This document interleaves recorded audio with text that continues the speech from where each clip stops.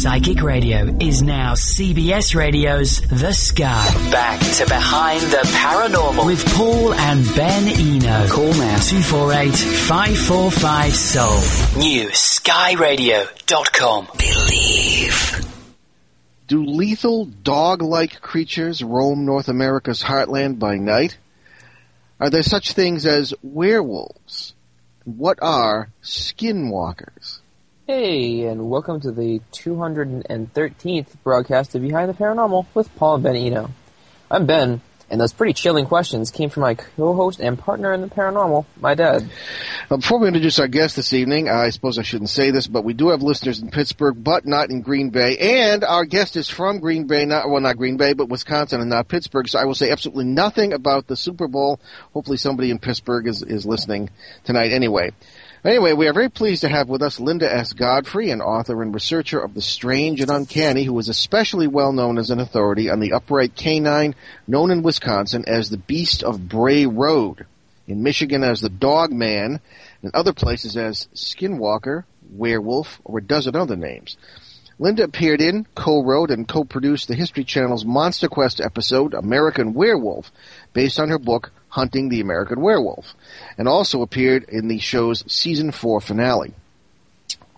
Her 12 books include, 12 that I can count anyway, include Weird Michigan and Weird Wisconsin, and sequels Strange Michigan and Strange Wisconsin, and most recently, The Michigan Dog Man, a book that we're enjoying very much right now. Linda has been an award-winning newspaper reporter and art teacher and has appeared on many national television and radio shows such as Inside Edition, Discover Kids, Travel Channel, Sci-Fi Channel's New In Search Of, Coast to Coast AM Radio, and many more. She also was a breast cancer survivor, which to us adds the term hero to her resume as well.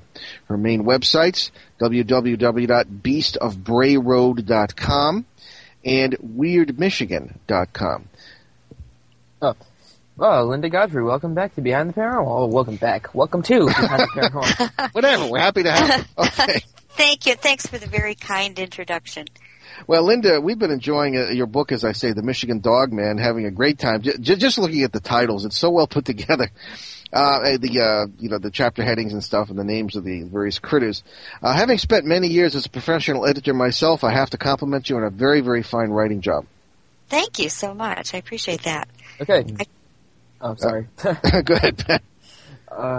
Okay, so why don't we start from some of the amazing cases you talk about in your book? Tell us about the Michigan Dog Man. Well, the Michigan Dog Man is really just the moniker for, as far as I can tell, exactly the same creature, but just when it appears in Michigan. And it had been seen for a long time, but the term was coined in the late 1980s when a Traverse City DJ thought he would write a ballad, mostly made up, but not all, for April Fool's Day and play it and then sell copies of the CD to benefit a local animal shelter. He called it The Legend, and it was about the Michigan Dog Man. And to his surprise, people called in and said, that's no fool's joke. I saw this thing, or my grandpa saw this thing, or my uncle saw this thing. It's real. And he started getting all these people telling him that it was a phenomenon. And it's most prevalent in Michigan around the Manistee Forest area. That's along the eastern shore of Lake Michigan, on Michigan's western border. And also, strangely, down around the Kalamazoo area. But it's very much like what we call the Beast of Bray Road in Wisconsin, a wolf or dog-like creature with a long, pronounced muzzle, pointy ears on top of the head. In other words, a really canine head, not a Bigfoot head. Looks like a wolf or dog that can stand or walk or run upright on two legs. And the legs are definitely dog legs. They're not knee-jointed, flat-footed legs like you would see on any kind of a human or a great ape or even a bear. Runs on little dog legs. But it's very aggressive, scares people a lot, never hurts them. The MO is almost identical in almost every case, and this is across the United States and in sightings that dating back to the 1930s. Really? I was going to ask you how far back they go. Yeah. Yeah. There's another question here. Okay, so how about the Beast of Bray Road? Since you mentioned that earlier, wasn't that one made into a movie? Yeah, well. I saw that. It was pretty gory. I could imagine it had nothing to do with reality. No, my publisher would have liked to have had some part in the profits of that, but there was so little similarity between the movie and what was in my book that they couldn't find a basis. And they basically took the title and made kind of a werewolf slasher movie. That's happened to me, according to USA Today, anyway. I don't know. But I understand. Tell us about the Beast of Bray Road. What's the deal there? Or you said it's the same creature, but different. Yeah, it's the same kind of thing that I just described. And really, it had not been anything that was on the radar until it was December of 1991, and I had just started working at a county-wide newspaper called The Week that was based in Delavan, Wisconsin. As a reporter, I'd been doing cartoons for them, editorial cartoons for them for a little while, and it came to my attention that people were saying there was something that they called a werewolf, for lack of a better term. People were seeing it around this country road just outside of Elkhorn, Wisconsin, and now we're talking southeastern Wisconsin, in really a pretty populated part of the state. This is not out, somewhere in the northern forests. And I thought it was kind of crazy at first, and I started asking around town, happens to be where I'm from, and learned that people were indeed taking it seriously. And I poked around a little more and discovered that our county animal control officer, a county official, mind you, had in his possession a manila file folder that he had labeled werewolf, again for lack of a better word, because people were calling him to say, I saw this thing. I don't know what it was. It stood 5 to 7 feet tall, had dark hair all over its body, had a head like a wolf or a German shepherd, ran on its hind legs, and if there was such a thing as a werewolf, this is what it would be. And he really had no idea what the people were seeing, but he was dutifully filing their reports. And I talked about it with my editor, and once you have a county official with a manila file folder marked werewolf, that's news. Okay, well, I would think so. Yeah, so at that point, we took it and ran with it, and I interviewed all these people, and I was very skeptical, but as I began talking to them, they kind of wore my skepticism down because they were from all different ages and walks of life. There was a young single mother in her early 30s. There was an older farmer. There was an elderly lady who was a factory worker. There was a group of young junior high kids out on a sledding expedition who got chased by one. It just really ran the gamut. Professionals, blue-collar workers, farmers, men, women, young, old. It didn't seem to matter. And none of them seemed crazy. None of them were saying, yeah, look at me, I want attention, anything like that. Most of them, at least at first, preferred to remain anonymous. And in fact, I wrote my first story with them anonymous. However, once it hit AP, then all the TV stations went to the same source I did and got the names and the witnesses. Most of them eventually decided to go public. And these days it's about 50-50. About half of them want to stay private, and half of them say I could care less if anybody knows my name. But that was actually how the thing got its start, and I labored over what to call it in my article because in my mind I didn't think that it was a real Hollywood-style werewolf. I wasn't sure it deserved that name. So I thought, well, beast could refer to either just an animal of any kind. It could be a dragon, it could be a kitten, beast is very generic. And it also had this very nice alliteration, with Bray Road. So I called it the Beast of Bray Road, and that is what stuck. Wow. Okay, so you actually go out and research these cases. You don't just take third-hand stories and assume they're true. You go out and interview people and everything else. That's good. Well, I try to. You can't do it on every case. No. There are some where the original witness is dead or they die before you can get to them. And not from animals, by the way, but that's happened. Or when it's way back in time or it's just too far. Nobody finances me. I don't have money for expensive expeditions. Every time somebody reports something, I can't go. Tell us about it. Yeah, but exactly. But if I can, if it's within a reasonable travel range for me and it's recent enough that there might still be some evidence. I mean, obviously if something occurred 30 years ago, there's not going to be anything left. But sometimes it comes up where it was just a few days ago. The weather is decent. It's on land where I can either get permission or it's public, so that I'm not trespassing. I try to be very careful about that. A really good example of that happened in June of 2007 when there was a group of young people in their teens and 20s who told me they were chased down a small gravel road that leads to Lake Michigan between Milwaukee and the city of Racine, which is just about adjacent to it. And this was pretty decent weather. There had been a rain, so I knew the ground was muddy. And the people seemed credible. In fact, it wasn't them who called me. It was one of their aunts who had heard the story and really thought that it ought to be shared, and they finally reluctantly agreed. So it wasn't like, kids trying to pull a prank or anything. But even though at the time I was had just finished chemotherapy and wasn't in too great a shape, but I had my husband drive me over there anyway because that one was too good to miss.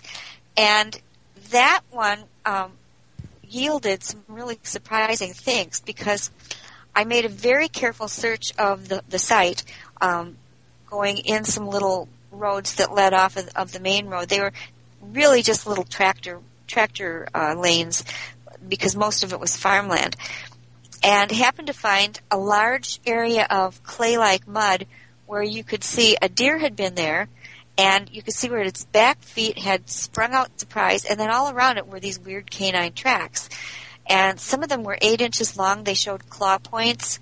They were not bear prints. There's a big difference. And I was able to take quite a few pictures, and that yielded the photos that I've got. Well, you probably saw one of the photos in the Michigan Dogman Werewolves book, and I've got somewhere on my MySpace page. But that was really worth it. That was an example of a case where it was really worth my time to go and investigate. And I do that whenever possible. And I've been all over Michigan and to some sites in Illinois and a few other places. But I'll have to slow you down here. I'm sorry to interrupt, but we've got a break coming up, Linda. Sure. But we are going to talk. I'd like to talk a little bit about physical evidence when we get back. And Great. We're listening to Behind the Paranormal with Paul and Ben Eno on CBS New Sky Radio, newskyradio.com. Our guest is Linda Godfrey.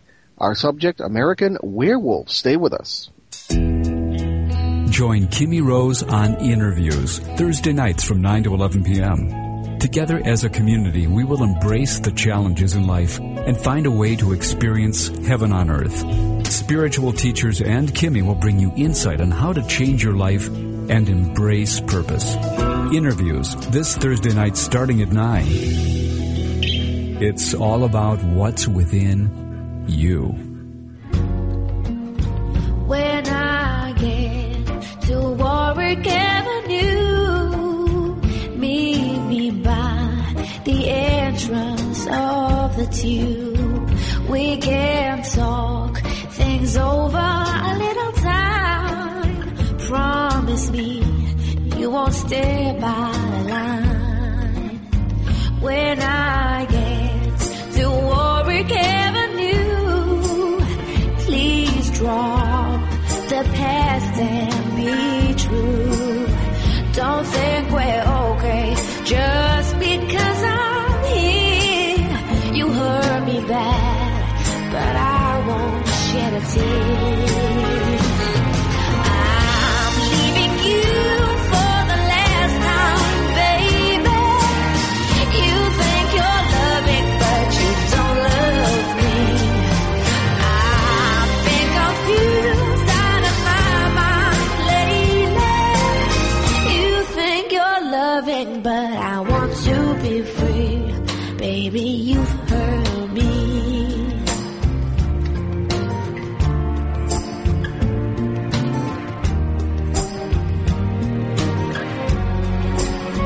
When I get to Warwick Avenue, we'll spend an hour, but no more than two.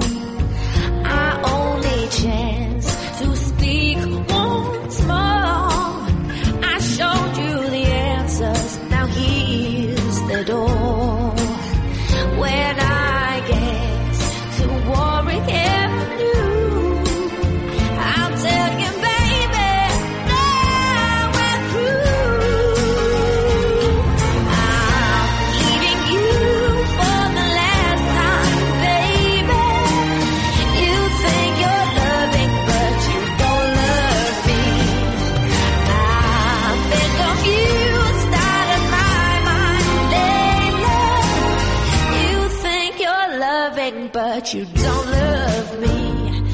I want to be free. Baby, you've hurt me. All the days spent together, I wish for better, but I didn't want the train to come. Now it's departed. I'm broken hearted. Seems like we never started. All those days spent together, when I wish for better, and I didn't want the train to come.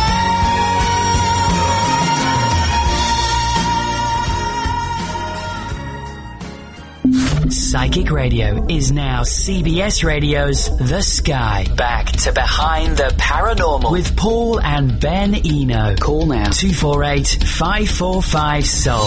New skyradio.com. And we are back with our guest, Linda S. Godfrey, author and expert on the American werewolf situation, or canine cryptids, if you prefer. And Linda, the obvious question, we've been discussing the Beast of Bray Road and the Michigan Dogman, and the obvious question in the minds of many listeners is going to be, okay, what's the evidence for this? I once did a case, ghost research case in a school in Massachusetts, and everyone was paranoid because if you mention school and ghost in the same sentence, legends immediately grow around it. Generations of kids and parents will be talking about this ghost. I mean, I suppose the same thing can happen with any area of this sort of paranormal study. What physical evidence have you uncovered for the existence of such creatures? Not that I'm denigrating eyewitness reports. The first thing they look for in a court of law is an eyewitness, and I think eyewitnesses are very reliable, despite the opinions of some of my colleagues. And so what physical evidence have you uncovered? Well, first of all, I agree with you about the eyewitnesses. Most of the time, if you interview someone carefully, you can get a pretty good sense for whether they're on the level or putting you on. Especially, I worked at a newspaper and interviewed 2 to 3 people a week it adds up to a lot of people. You get a really good feel after a while. Plus, that very first Monster Quest episode, we brought in 7 witnesses, I think, more than actually could be shown on airtime, and asked them if they would do the polygraphs. Every single one said, yes, I know what I saw. I'm not bring on any test. Every single one of them, even the ones the producers secretly kind of disbelieved, came in 100%, absolutely no deception was involved. So I do think that, with very few exceptions, the eyewitnesses are very strong.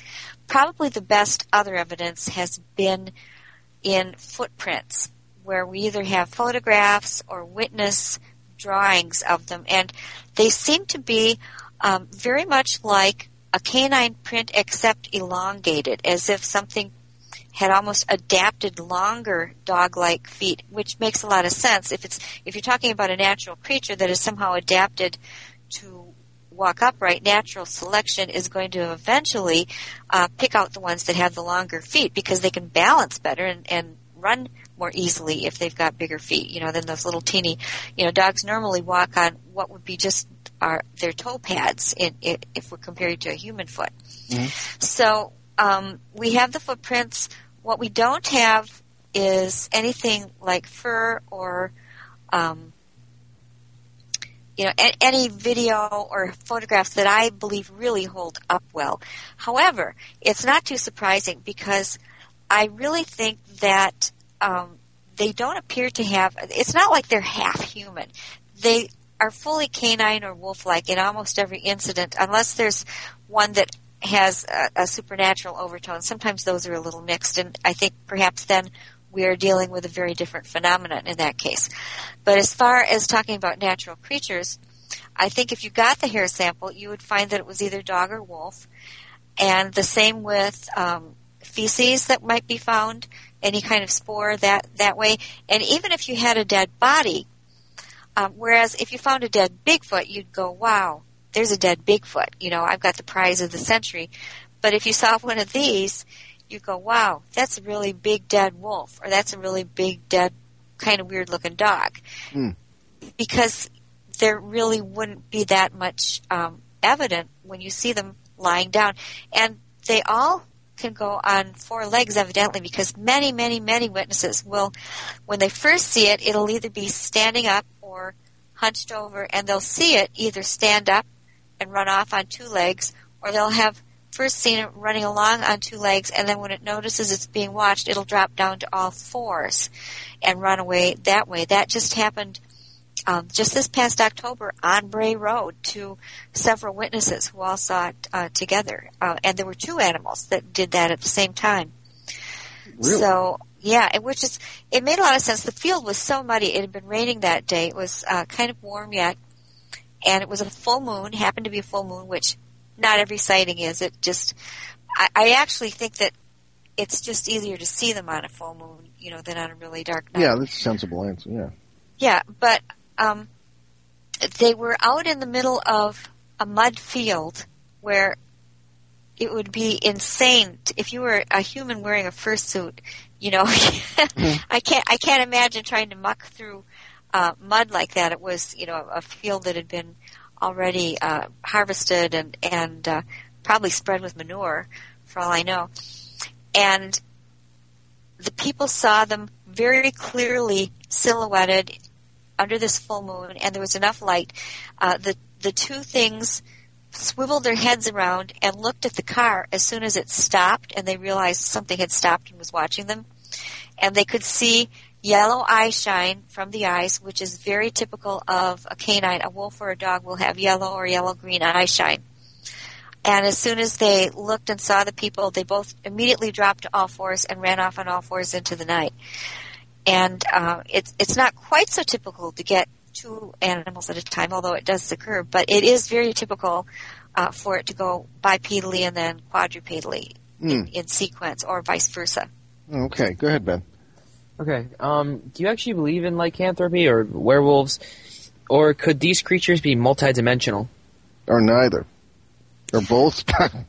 Well, that's a whole bunch of different scenarios. I do not believe in Hollywood-style, Lon Chaney-type werewolves or Twilight-style werewolves, where you see a human and it fully transforms into, flesh and bone into a werewolf. I think it's very possible that there could be creatures in other dimensions that could visit us.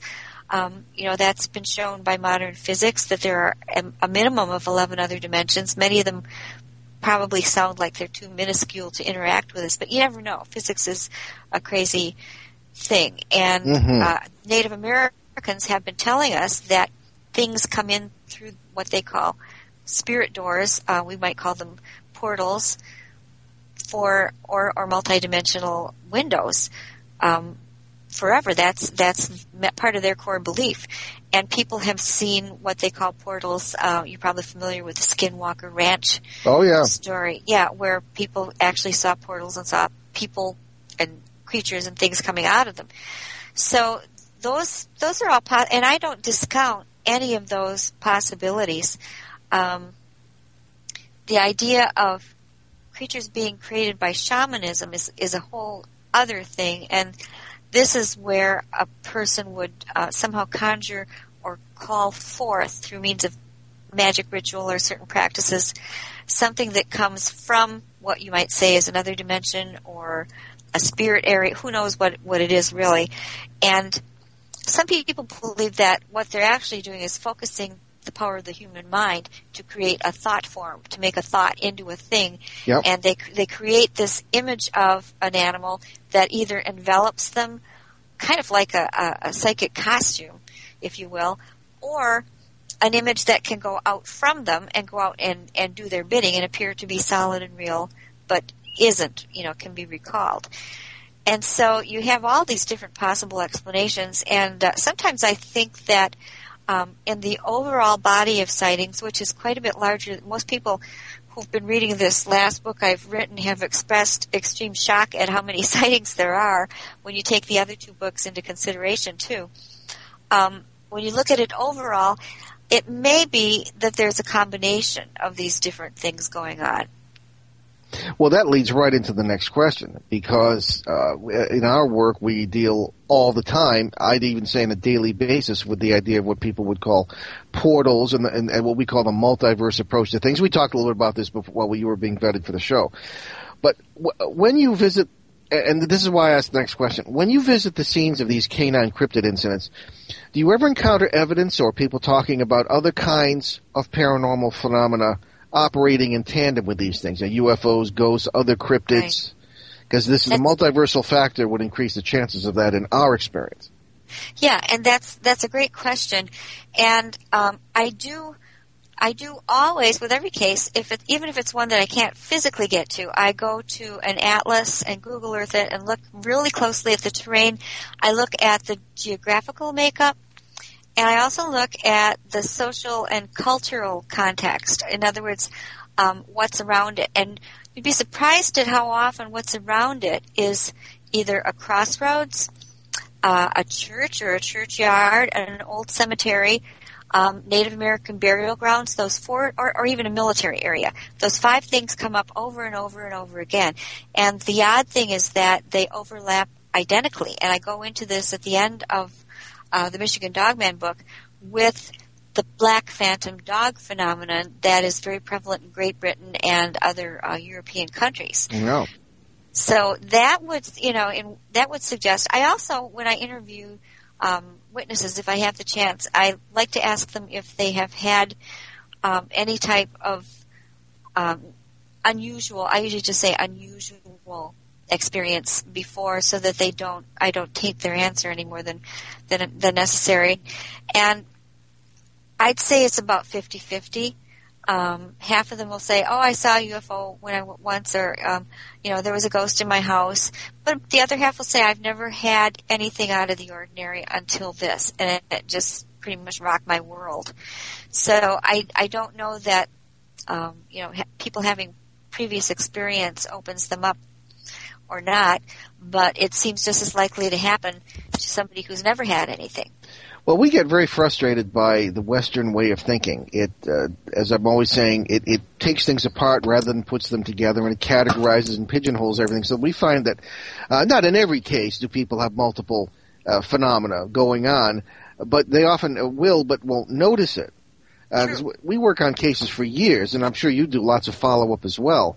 And we find that people, and we'll run into it ourselves on site. Various things that you'd think would not be related to each other, because we don't think of UFOs and ghosts and cryptids in exactly the same as being part, different sides of the same coin. Talking about a multiversal coin with 8 or 10 different sides, and sure. So I certainly see what you mean, and we do the same thing. We'll get down with the maps, and we'll be looking at. Matter of fact, there's even a soil engineer we'll occasionally bring with us. Not lately, but he'll be able to tell the hot water table, conducting electromagnetic fields and all this stuff, and it's all relevant. That's great. Yeah. Right. So you sound like you work as though you could be part of our team too. Oh, I'd love to. Yeah, and really, to me, that's the only way that you can do it and say that you're actually investigating. I mean, you just have to you have to take the whole environment into context. And there are places, I do get reports of haunted places, other cryptids, and UFOs, which are always interesting to me, and I note if that's been reported.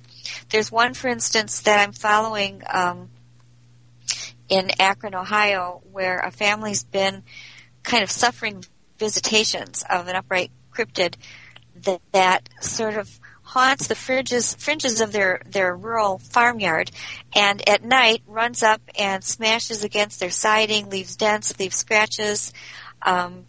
They don't have a lot of money. I've been trying to get them to set up spotlights that they can turn on and flood the yard with light when it comes. And they actually have put up a trail cam in the meantime, a motion sensitive camera. So we're waiting on that.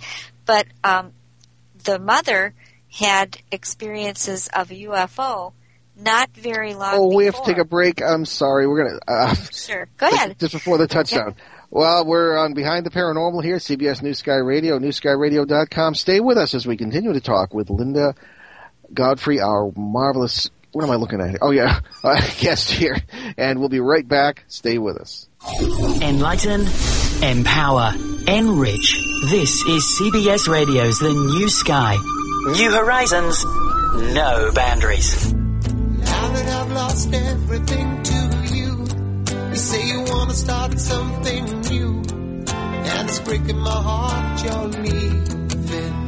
Baby, I'm grieving, but if you want to leave, take good care. Hope you have a lot of nice things to wear. Then a lot of nice things turn bad out there. Oh, baby, baby, it's a wild world. It's hard to get by just upon a smile. Oh, baby, baby, it's a wild world. I'll always remember you like a child, girl. You know I've seen a lot of what the world can do, and it's breaking my heart in two, because I never want to see you sad, girl. Don't be a bad girl, but if you want to leave, take good care. Hope you make a lot of nice friends out there, but just remember there's a lot of bad and beware. Beware. Oh, baby, baby, it's a wild world. It's hard to get by just upon a smile. Oh, baby, baby, it's a wild world. And I'll always remember you like a child, girl.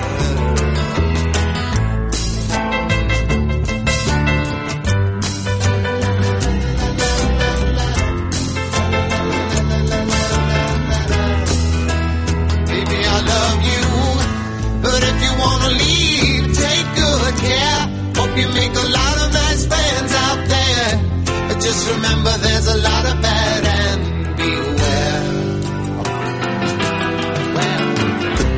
Oh, baby, baby, it's a wild world. It's hard to get by just upon a smile.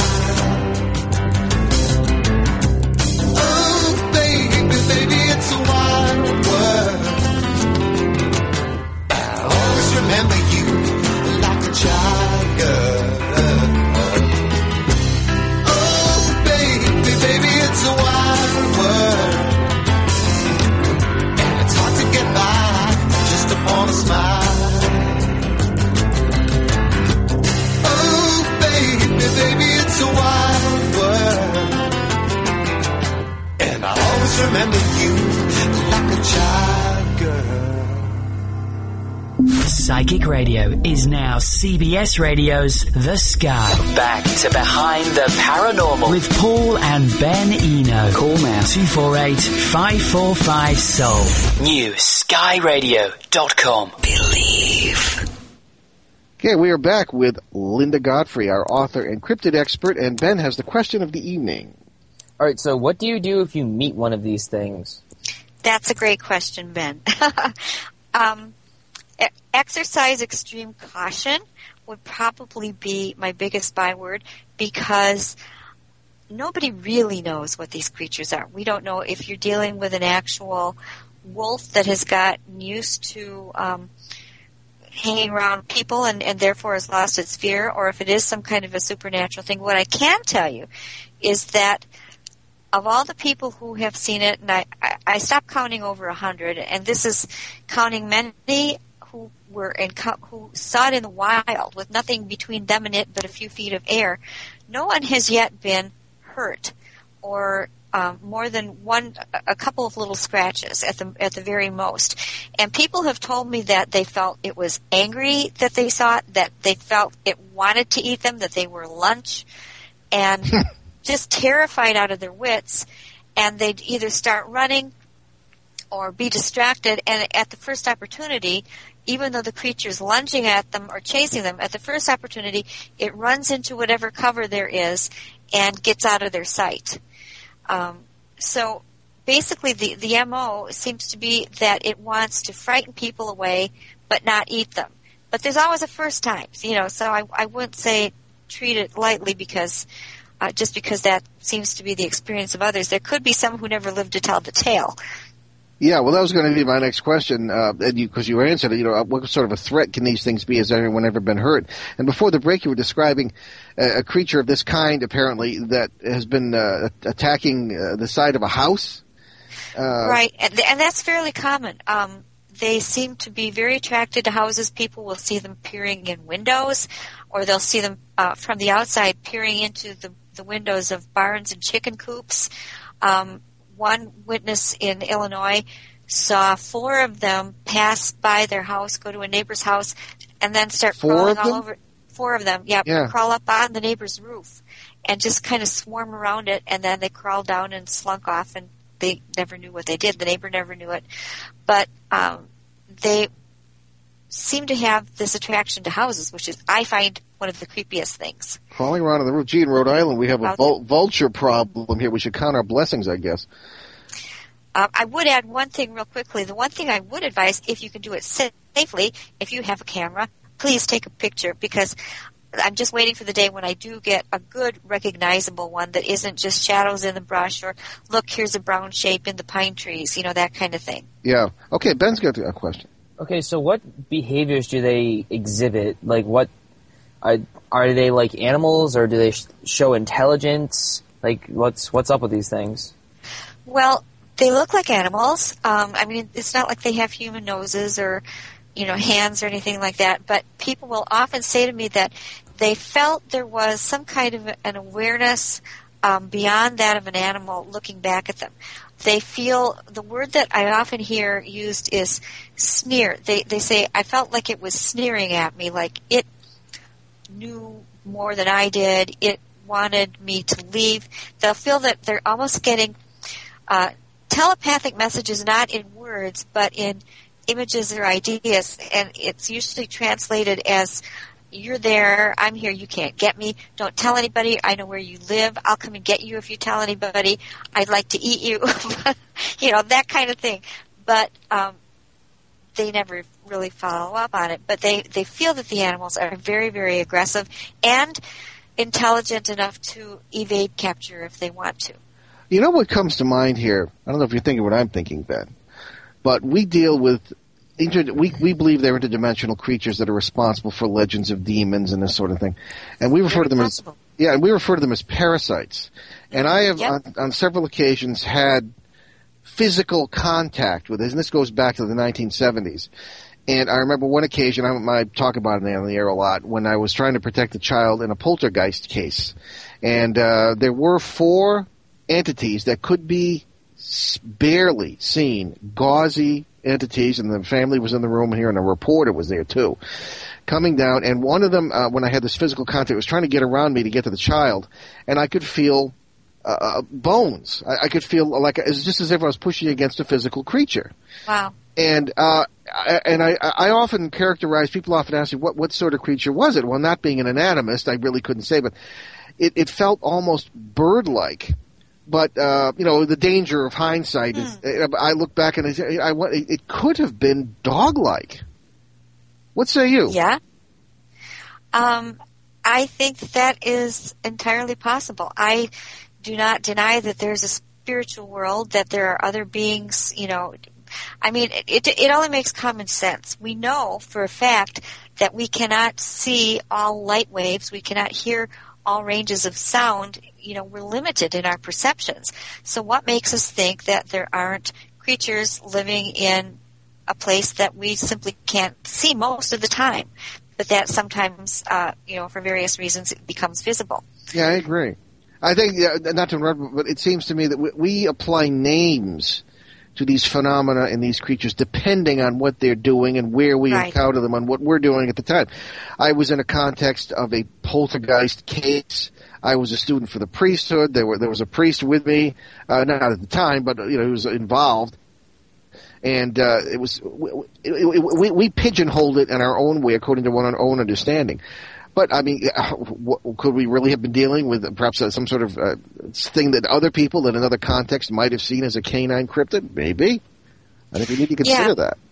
And, that would really explain why you get these window areas and how so many large predators could live within a certain small area where they're sighted. Exactly. If they're all just different manifestations of the same energy that we don't understand yet, that would make a lot of sense and explain many things. Oh, we talked about window areas, so to speak, and during the break you mentioned the Jefferson Square of Weirdness, as you call it. What's that about? Yeah, it's kind of a strange name, but I started realizing as I cataloged incidents and sightings that there was a particular area in the Jefferson County, Wisconsin, which is the county directly north of where the Bray Road sightings occurred.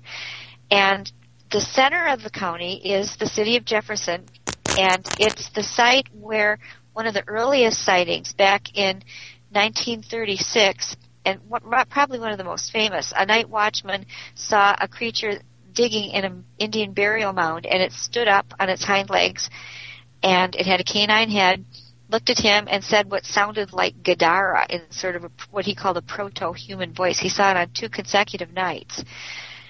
And that is the center, and that happened at a place that cared for developmentally disabled children where Rosemary Kennedy was eventually placed. And I started realizing there were so many phenomena. We had large, giant bird sightings in the certain 13 square mile area, starting with Jefferson at its center. There were large bird sightings. We have the ancient site of Aztlan, where there are pyramidal structures that were used by the Mississippian people that we really don't know much about, that lived quite a long time ago. There are many Bigfoot sightings. You have many Beast of Bray Roads type sightings of the unknown canines, UFOs galore. The Kettle Moraine State Forest, which is sort of a hotbed of these things, runs through it. There's a haunted road. You name it. This 13 square miles, and the number 13 has sort of this occult significance too. So that struck me as odd that it would be 13 square miles, but that you could include all of these things in, and it just seems to be one of these window areas described by the late great researcher John Keel. Absolutely. That's amazing. Well, we're going to take another break here. We're right back on Behind the Paranormal with Paul and Ben Eno on CBS New Sky Radio, newskyradio.com, with our guest, Linda Godfrey. So stay with us.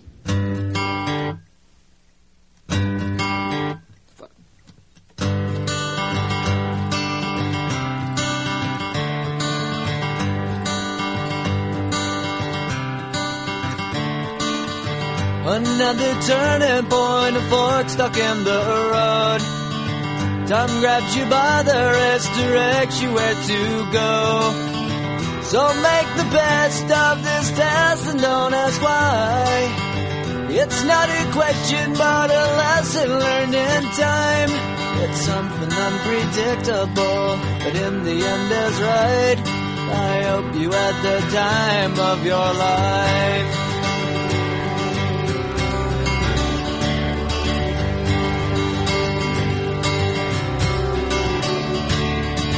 So take the photographs and still frames in your mind, hanging on a shelf in good health and good time. Tattoos and memories and dead skin on trial. For what it's worth, it was worth all the while. It's something unpredictable, but in the end is right. I hope you had the time of your life.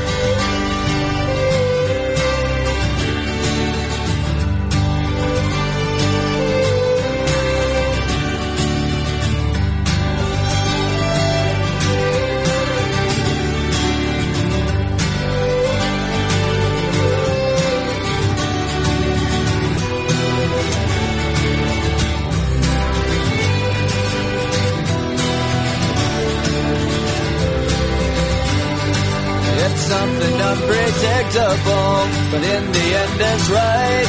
I hope you had the time of your life.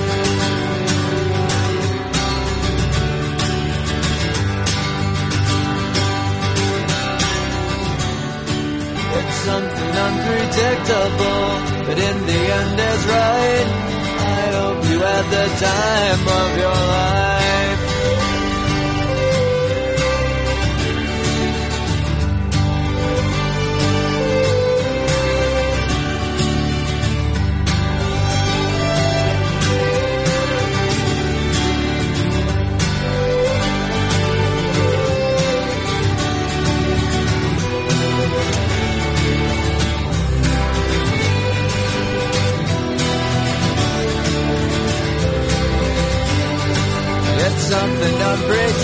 simple, but in the end it's right. I hope you had the time of your life. New Sky Radio. NewSkyRadio.com and Psychic Radio, PsychicOnAir.com. Powered by CBS Radio, AOL, and Yahoo, is unlike any talk radio station. With a mission to improve the world, one listener at a time. This is where you can be the star of your own show. Our listeners are truly unique, truly interactive, and passionate about their world. The Sky and Psychic Radio listeners genuinely care about the environment, social justice, their personal health, and raising people up to live their best life every day. Our motto is New Horizons, No Boundaries. New Age views, life coaching, psychic analysis, alternative medicine, and cutting-edge mind, body, and spirit shows can all be found on the Sky and Psychic Radio. Perhaps you have what it takes to join our broadcast family. An open mind, a great idea, and a passion for enriching lives. Check out all the exciting details by clicking the microphone on our homepage at newskyradio.com or give Lisa Rodman a call at 248-546-9600 to learn just how affordable it can be to host a show. Join Kimmy Rose on Interviews, Thursday nights from 9 to 11 p.m. Together as a community, we will embrace the challenges in life and find a way to experience heaven on earth. Spiritual teachers and Kimmy will bring you insight on how to change your life and embrace purpose. Interviews this Thursday night starting at 9. It's all about what's within you. Hi, I'm Sue Lundquist. I want to help you to embrace the life you've always envisioned. Listen to us on the I'm Thankful Network, Monday through Friday. Listeners from all the backgrounds come together as we identify the truly important aspects of life. The I'm Thankful Network is like comfort food for the soul. In short, we want you to be positively positive about where you are headed. Join us every weekday for the I'm Thankful Network. Fun, educational, and empowering. Tune in to find yourself all over again. Enlighten, empower, enrich. This is CBS Radio's The New Sky. New horizons, no boundaries. All day long, we're devoted to your emotional, physical, and spiritual well-being.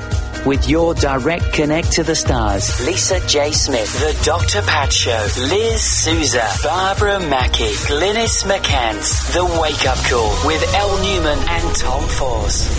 Let us know how we're doing. 248-545-7685. Log on. NewSkyRadio.com. 24 hours a day. Your spiritual well-being is our concern. Awaken the extraordinary. Live the life you've imagined. Look up to the sky. CBS Radio's The New Sky. NewSkyRadio.com.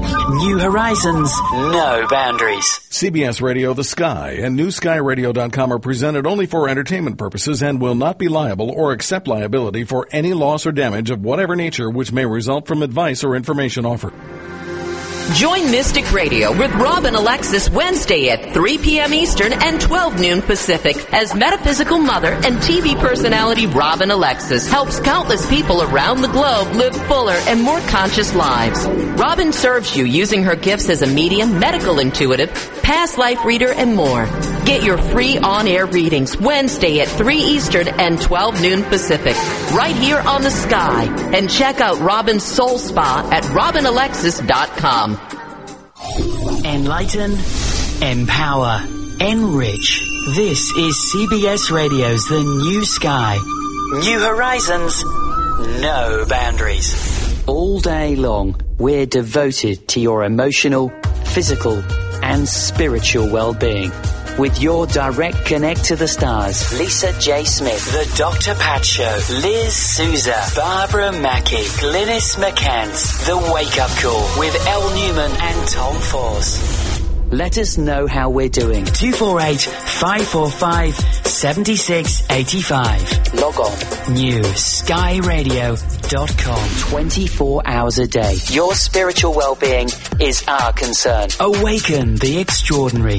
Live the life you've imagined. Look up to the sky. CBS Radio's The New Sky. NewSkyRadio.com. New horizons, no boundaries. Join Kimmy Rose on Interviews, Thursday nights from 9 to 11 p.m. Together as a community, we will embrace the challenges in life and find a way to experience heaven on earth. Spiritual teachers and Kimmy will bring you insight on how to change your life and embrace purpose. Interviews, this Thursday night starting at 9. It's all about what's within you. Psychic Radio is now CBS Radio's The Sky. Back to Behind the Paranormal with Paul and Ben Eno. Call now 248-545-SOUL. New skyradio.com. Believe. And we are back after a little technical glitch, and we're just going to go right to a question Ben had. Okay, so we probably only have time for one question, but what is the Native American background of werewolves? What is their connection? Well, you can't talk about them as if they're just one unified impression, because you have to talk about the different nations and peoples, and they're all very different. But in general, what I get from talking to people of many of the different nations is that they all seem to believe that the Bigfoot and the man-wolf, as I like to call it, are spirit animals that were known to their ancestors, that have been around for longer than us, and that know how to travel back and forth between what they call spirit worlds and what we would call dimensions. And that is why they seem to be able to get away. That's why you never find a dead Bigfoot body. And there is some sort of ancient business that prevents them from eating us. So it really does explain why people see these things and never get attacked if you buy into that, if that's your belief system. Oh, wow, that's... Right. Well, what about the term dog soldiers that some of the tribes use? Yeah, that's a really interesting thing. The Cheyenne dog soldiers evolved as sort of a totem of their nation, and they were supposed to be special protectors of the people, and they had this special idea that they would stake themselves to a battleground, and that meant they were not moving until they either conquered or were killed. And as a result, they got a reputation for being very fierce fighters. They participated in just about every major U.S. worldwide war or major war that there was as actual soldiers. And what friends of mine believe from that nation is that when some of them were killed after taking their stance, that earned them the right to come back as spirit creatures, and that they have come back as these canine-shaped humans, and that they guard sacred places the same way that they would have guarded their troops, in battle, and so that there's a distinct relationship between the two. Well, there's some food for thought. Linda, we are out of time. I'm so sorry, but we're definitely going to do this again. Thank you for a great show, and we'll be in touch off the air. And keep up the great work, and we'll talk to you again very soon. Thanks very much. And my site is beastofbrayroad.com. Please, by all means, We'll give you all the links. It's beastofbrayroad.com. We'll give you all the links. Beastofbrayroad.com. It'll be on our site, too. Thank you. Very good. Talk to you soon. Thank you so much. Okay, bye-bye. Okay, Linda Godfrey. Go ahead, Ben. Okay, don't miss our New England Drive Time show in the Boston-Worcester Providence Triangle on WOON 1240 AM and ONWorldwide.com tomorrow at 6 p.m. Eastern, 3 Pacific. Right, well, not right here, but... Well, somewhere else. Okay. All right. And again, don't forget to check our website, BehindTheParanormal.com, where you can see some information on all our guests, including Linda Godfrey, upcoming and past. And you can also buy my books, such as they are, subscribe to our newsletter, or apply to become a reporter. And all of our podcasts are available at newskyradio.com or at our show website, BehindTheParanormal.com. Coming up on 250 podcasts, all available on that site. And we want to thank our producer, Will Kosnick, and we'll see you right here next Sunday, February 13th at 7 p.m. Eastern, 4 p.m. Pacific on CBS New Sky Radio, newskyradio.com, when Ben and I will welcome, finally, New York Times bestselling author Steve Alton to talk about 2012, The End of Days. And I will put a question mark behind that. Steve is a novelist. We don't often have novelists on the show, but Steve does his homework. He's a very good nonfiction expert as well on this subject, and he's ventured into it for the first time. It's going to be very interesting. Okay, you can hear rebroadcasts of Behind the Paranormal on Saturdays at 7 p.m. Eastern, 4 Pacific. right here on CBS New Sky Radio. And this week, I'm not sure how much time we have, but I'll leave you with a quote from the great American writer Henry David Thoreau, who was also a cousin of ours here in New England. A quote, "If you have built castles in the air, your work need not be lost. That is where they should be. Now put foundations under them," unquote. Thanks for joining us on our great cosmic journey, and we'll see you next time.